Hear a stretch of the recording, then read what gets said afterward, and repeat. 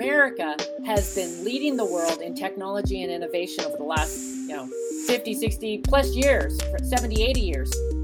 And it's so important now that we lean in again with emerging tech.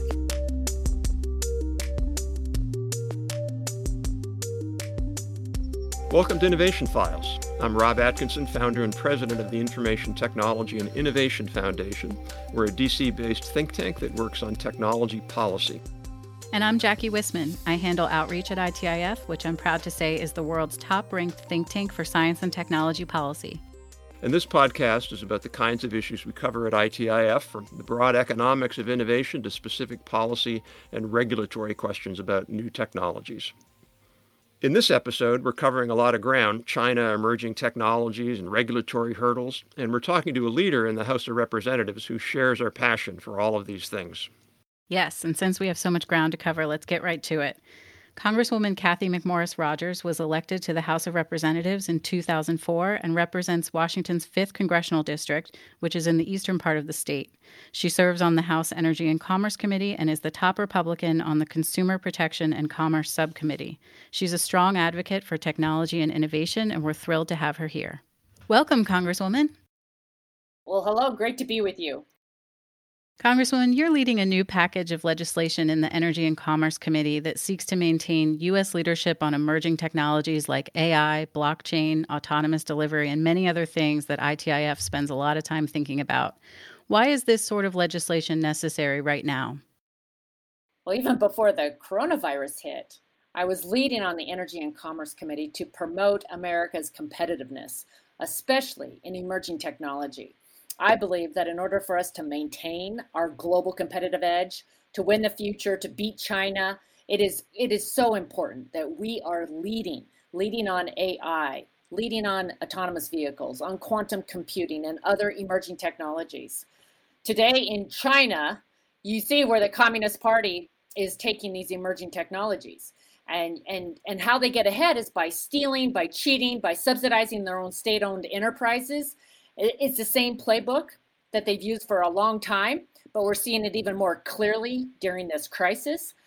So for us to win the future and to maintain our leadership, our global competitive advantage, our economic leadership, it's going to happen through American ingenuity, American creativity, solving problems, and making sure that we are leading in all of these areas.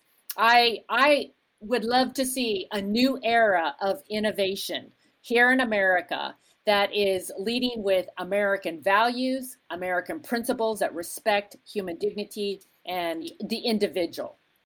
We couldn't agree more, and we've been saying that for a long time, that we're not going to outcompete, nor should we outcompete China on things like Happy Meal toys or T-shirts. It's really on the industries of the future, the advanced technology industries, many of them in your home state. We have a new report coming out in a week and a half on looking at how Chinese policies, particularly towards Huawei and their other telecom company, ZTE, have really damaged innovation in this industry. They helped really get rid of Lucent and Nortel, two North American leaders. They're playing a role in limiting innovation in leading companies like Ericsson and Nokia. So I really, first of all, applaud everything you're doing there. Can you say a little bit more about sort of how you would see this moving us forward so that we can stay in the lead? Well, you saw it in 2008 with the financial crisis. That's when China used Huawei to get ahead. And right now we face a significant challenge when it comes to telecommunication infrastructure and the security issues around the 5G rollout and our effort to move to 5G. So we know how China operates. They're using this technology right now to spy on their own citizens. They use it to suppress minorities. And so I just believe that we need to be ushering in this era of innovation. And we'll never outspend the Chinese. So they just announced that they're doing $1.4 trillion over the next 5 years investing in this emerging technology. But the American way has always been one that is focused on American ingenuity, American creativity, the freedom to take those ideas and to do something with those ideas. And we've always believed in a lighter touch on the regulatory front that would allow someone to take that idea that they have and turn it into a million, a billion, or a $1 trillion company. It's really unique to America. So my goal is to make sure that entrepreneurs and innovators don't have to ask the government for permission to innovate, that they can move forward. And this package of bills is really focused on identifying the barriers to the deployment and to the adoption of these next-gen technologies. It's not a silver bullet, but it is the beginning of really looking at how do we make sure that America leads. Can you talk a little bit about those regulatory barriers, if the committee has identified some so far? That's a big focus of this package, is to work on identifying the barriers. Maybe I'll talk just about one issue in particular around autonomous vehicles. So right now there's a big race as to who's going to lead in the development, the deployment of driverless cars. And you see right now, China is, they're testing cars on our roadways, and they're collecting a lot of data. That's a part of that. And we have outdated regulations on the books that are making it difficult for our innovators to actually bring this new technology to the forefront. We have regulations on the books that require a steering wheel or require airbags. And even though there is a little flexibility, we really need to be looking at a national standard so that it will allow our innovators to commercialize. The legislation is largely focused on identifying barriers and identifying how America is doing compared to other countries, and then we'll be able to take action. One of the areas that I think that's important is autonomous systems overall. You alluded to cars and trucks. That's a pretty important area where I agree we have these regulatory barriers. The Chinese don't have those barriers. But there's a lot of other areas. Like, for example, a bunch of cities have actually banned autonomous delivery robots. So think about it, in an age of COVID where we're in our home, it would be a lot better to have pizzas and food delivered with a little teeny robot. But another one is really the Trump administration. Secretary Chao made, we thought, a very important and good decision where the Obama administration had a rule that you needed to have two people in a train, even if it was perfectly safe and the technology allowed one in a freight train. And so they overruled that rule. And now, if it's proven to be safe, you can have one person driving a train. And it seems to me that's the kind of regulatory flexibility that should be based upon performance, not actual rules. If you can show that the driverless car is safe, let's do it. Right. Well, everyone absolutely wants to make sure that driverless cars are going to be safe. And I agree that if we can prove that it's safe, then we should be moving forward. And the developers of these driverless cars have the most at stake. They absolutely recognize that if they're not safe, then consumers, individuals aren't going to feel confident in these cars. So we need to be developing standards so that we can move forward and not allow someone else to be developing driverless cars, for example, because that is our future. And you mentioned some cities just banning it. During coronavirus, there's been several examples where driverless cars have been used to deliver important medications or food to people that are in need, that may be isolated and not able to get out of their homes or out of their apartments. So this is another time when we can celebrate what this technology is providing as far as a safe and effective way to meet people's needs. And there's going to be so many more examples like that. Yeah, I saw a video the other day about, I forget the company, but they were using drones to deliver medical supplies.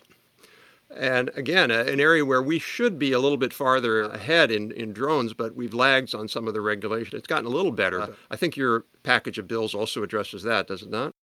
Absolutely. I think in general, America has led because we believe in the light touch regulatory approach. We believe in free markets. We believe in people being able to take their ideas and do something. And we've seen so many examples of that during the coronavirus. It is going to be American ingenuity and innovation that's going to help us through the coronavirus and beyond.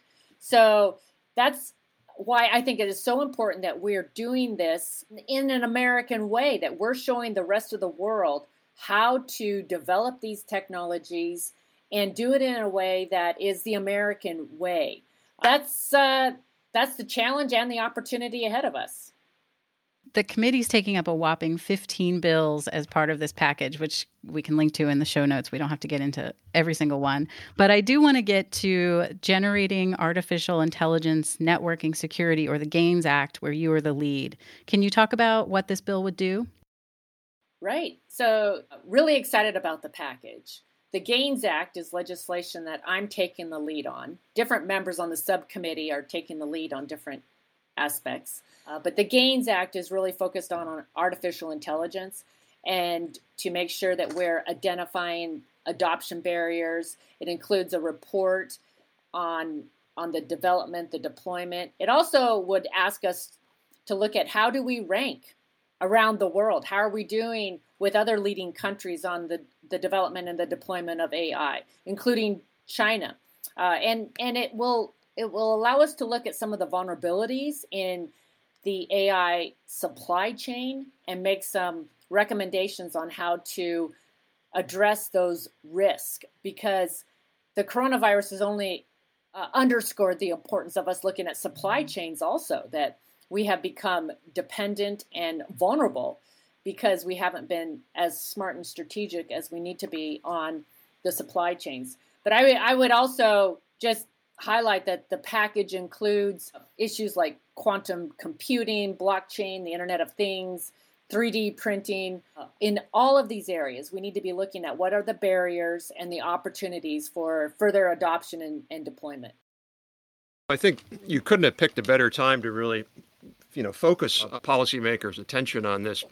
We file a lot with the European Commission. They're constantly, or regularly, I should say, asking for input on some of their advanced technology issues. And one of the filings that we're doing on Monday is around artificial intelligence, where they're actually going to be requiring that most or many AI algorithms have to get pre-approval before they can be used in Europe.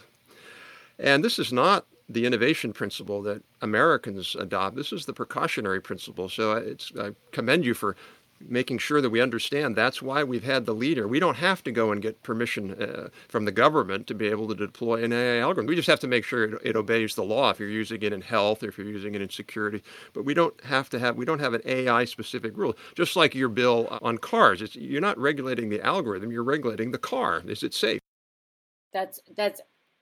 It's a very important point, and that goes to the American way. And that's why I think American leadership is so important as it relates to emerging tech, and not just saying no. The examples where there's a knee-jerk reaction to just say no to this emerging technology is not going to serve us well, and it's going to mean that China continues to lead and other countries.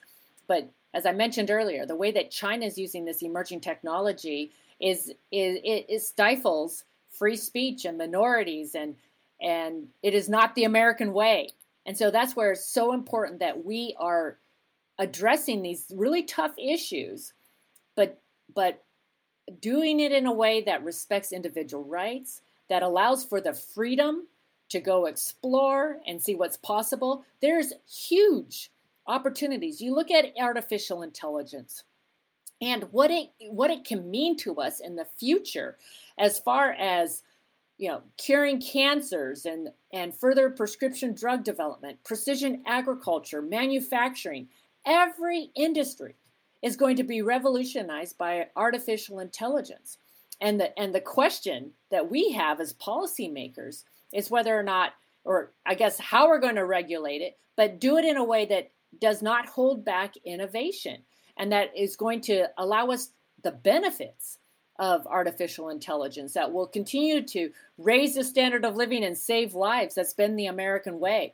And we can't allow an overly cautious approach like the EU, or so restrictive where it's government controlled by the Chinese through their Communist Party. That is not the American way. And I just would encourage people to think about the fact that America has been leading the world in technology and innovation over the last 50, 60 plus years, 70, 80 years. And it's so important now that we lean in again with emerging tech. Here. We've always had the view that the future is going to be better than the present, and the technology is something we embrace, not fear. And so 100% agree. Congresswoman, you're at the top of the shortlist to become chair of the Energy and Commerce Committee if the majority changes hands next Congress. What does an ENC agenda look like under Chair McMorris Rodgers? Well, thank you for that question. I'm really excited about the opportunity to lead the House Energy and Commerce Committee for the Republicans, chair the House Energy and Commerce Committee when the Republicans take the majority. But my goal is to make sure that America is leading, that we continue to be the economic leader, but also around all of these issues. I believe American leadership is so important. My goal as a chairman of the committee is to really focus on making sure that every member is involved. You look at the package of bills that I introduced around emerging technology, every member of the subcommittee is taking the lead on one part of those bills. Within the Energy and Commerce Committee right now, you have issues around technology, emerging tech, healthcare. Where are we headed on healthcare? The energy. All of these issues are defining America's future, America's leadership in the world. And no one person can take on all of those issues. So I really believe in making sure that members bring their passion, their expertise to the forefront and are allowed to lead. My goal is to make sure that we are ready on day one, that we know where we want to go. And one thing about being in leadership for the last 6 years, I served as chair of the conference, 3 years with Speaker Paul Ryan and 3 years with Speaker John Boehner. I have an understanding as to what it takes to get big things done and to work with the Democrats, work with bipartisan members, understand all the different factions within our conference, but also what it takes to work to get a big bill through the House and through the Senate and signed into law. But at the heart of this is American leadership, and to make sure that America is leading in the emerging tech, leading in healthcare. I'd love to see 21st Century Cures 2.0, where America continues to lead in curing diseases and breakthroughs. On energy, American energy has been a competitive advantage to us. And we are leading again in this transition to a clean energy future. American leadership and American competitiveness is really at the heart of the Energy and Commerce Committee, and that's going to be my goal in leading this committee. You know, one of the nice things about ENC is that compared to some other committees, it tends to be more bipartisan because these issues just are more bipartisan. Both sides of the aisle really care about clean energy. They care about a better telecom system, better health, better commercial competitiveness through technology. So it's a great place to really start to move the country in the right direction. I completely agree with that. And all of these issues right now are the issues that are on the forefront of people's minds. And as you think about where we find ourselves and the competition with China in particular, and it's being exposed that China's goal is to be the economic leader. They have this 100-year plan, and China has the luxury of looking 10, 20, 50 years down the road, right? They don't just legislate crisis to crisis. They have this plan for global dominance.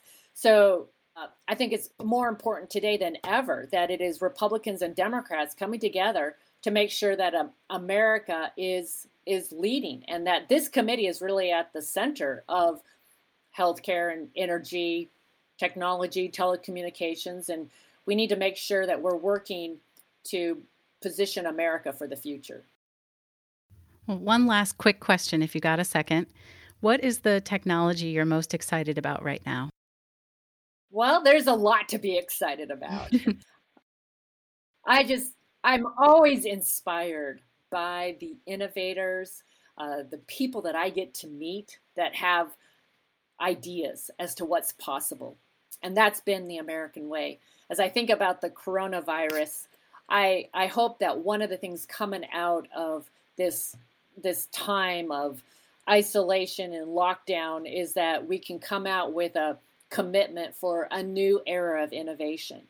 And we've talked about so many different technologies even today.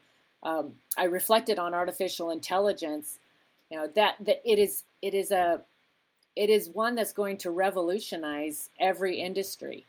And we can be excited about what it can offer, the way that it can help in healthcare, in cancer screenings, in drug development. I come from an area in Eastern Washington where agriculture is the number one industry. I have farmers that are on the edge of precision agriculture and being smarter about the application of fertilizer and water and how to do that in a way that is even going to be more effective for the crop development and maximizing our outcomes. And there's so many examples, and I think the potential is great. We just need to make sure that we are committed to leaning into these emerging technologies and do it in a way that protects people's privacy, that ensures that America is leading, and we certainly can't afford to step back right now. We need to lean in. Again, couldn't agree more. I ran across a company a while back in Silicon Valley. You mentioned Eastern Washington with agriculture. This is a company. It's a venture-backed company. They're growing now, even in the economic crisis, called Farmers Business Network, and they have partnerships with farmers all around North America. They collect the data. They run AI analytics on it. They give them back useful information to be able to become more effective and productive farmers. That's such a fantastic model in the U.S. We've done that. The Europeans are trying to figure out a government program to be able to make that to happen, and yet here we already have it.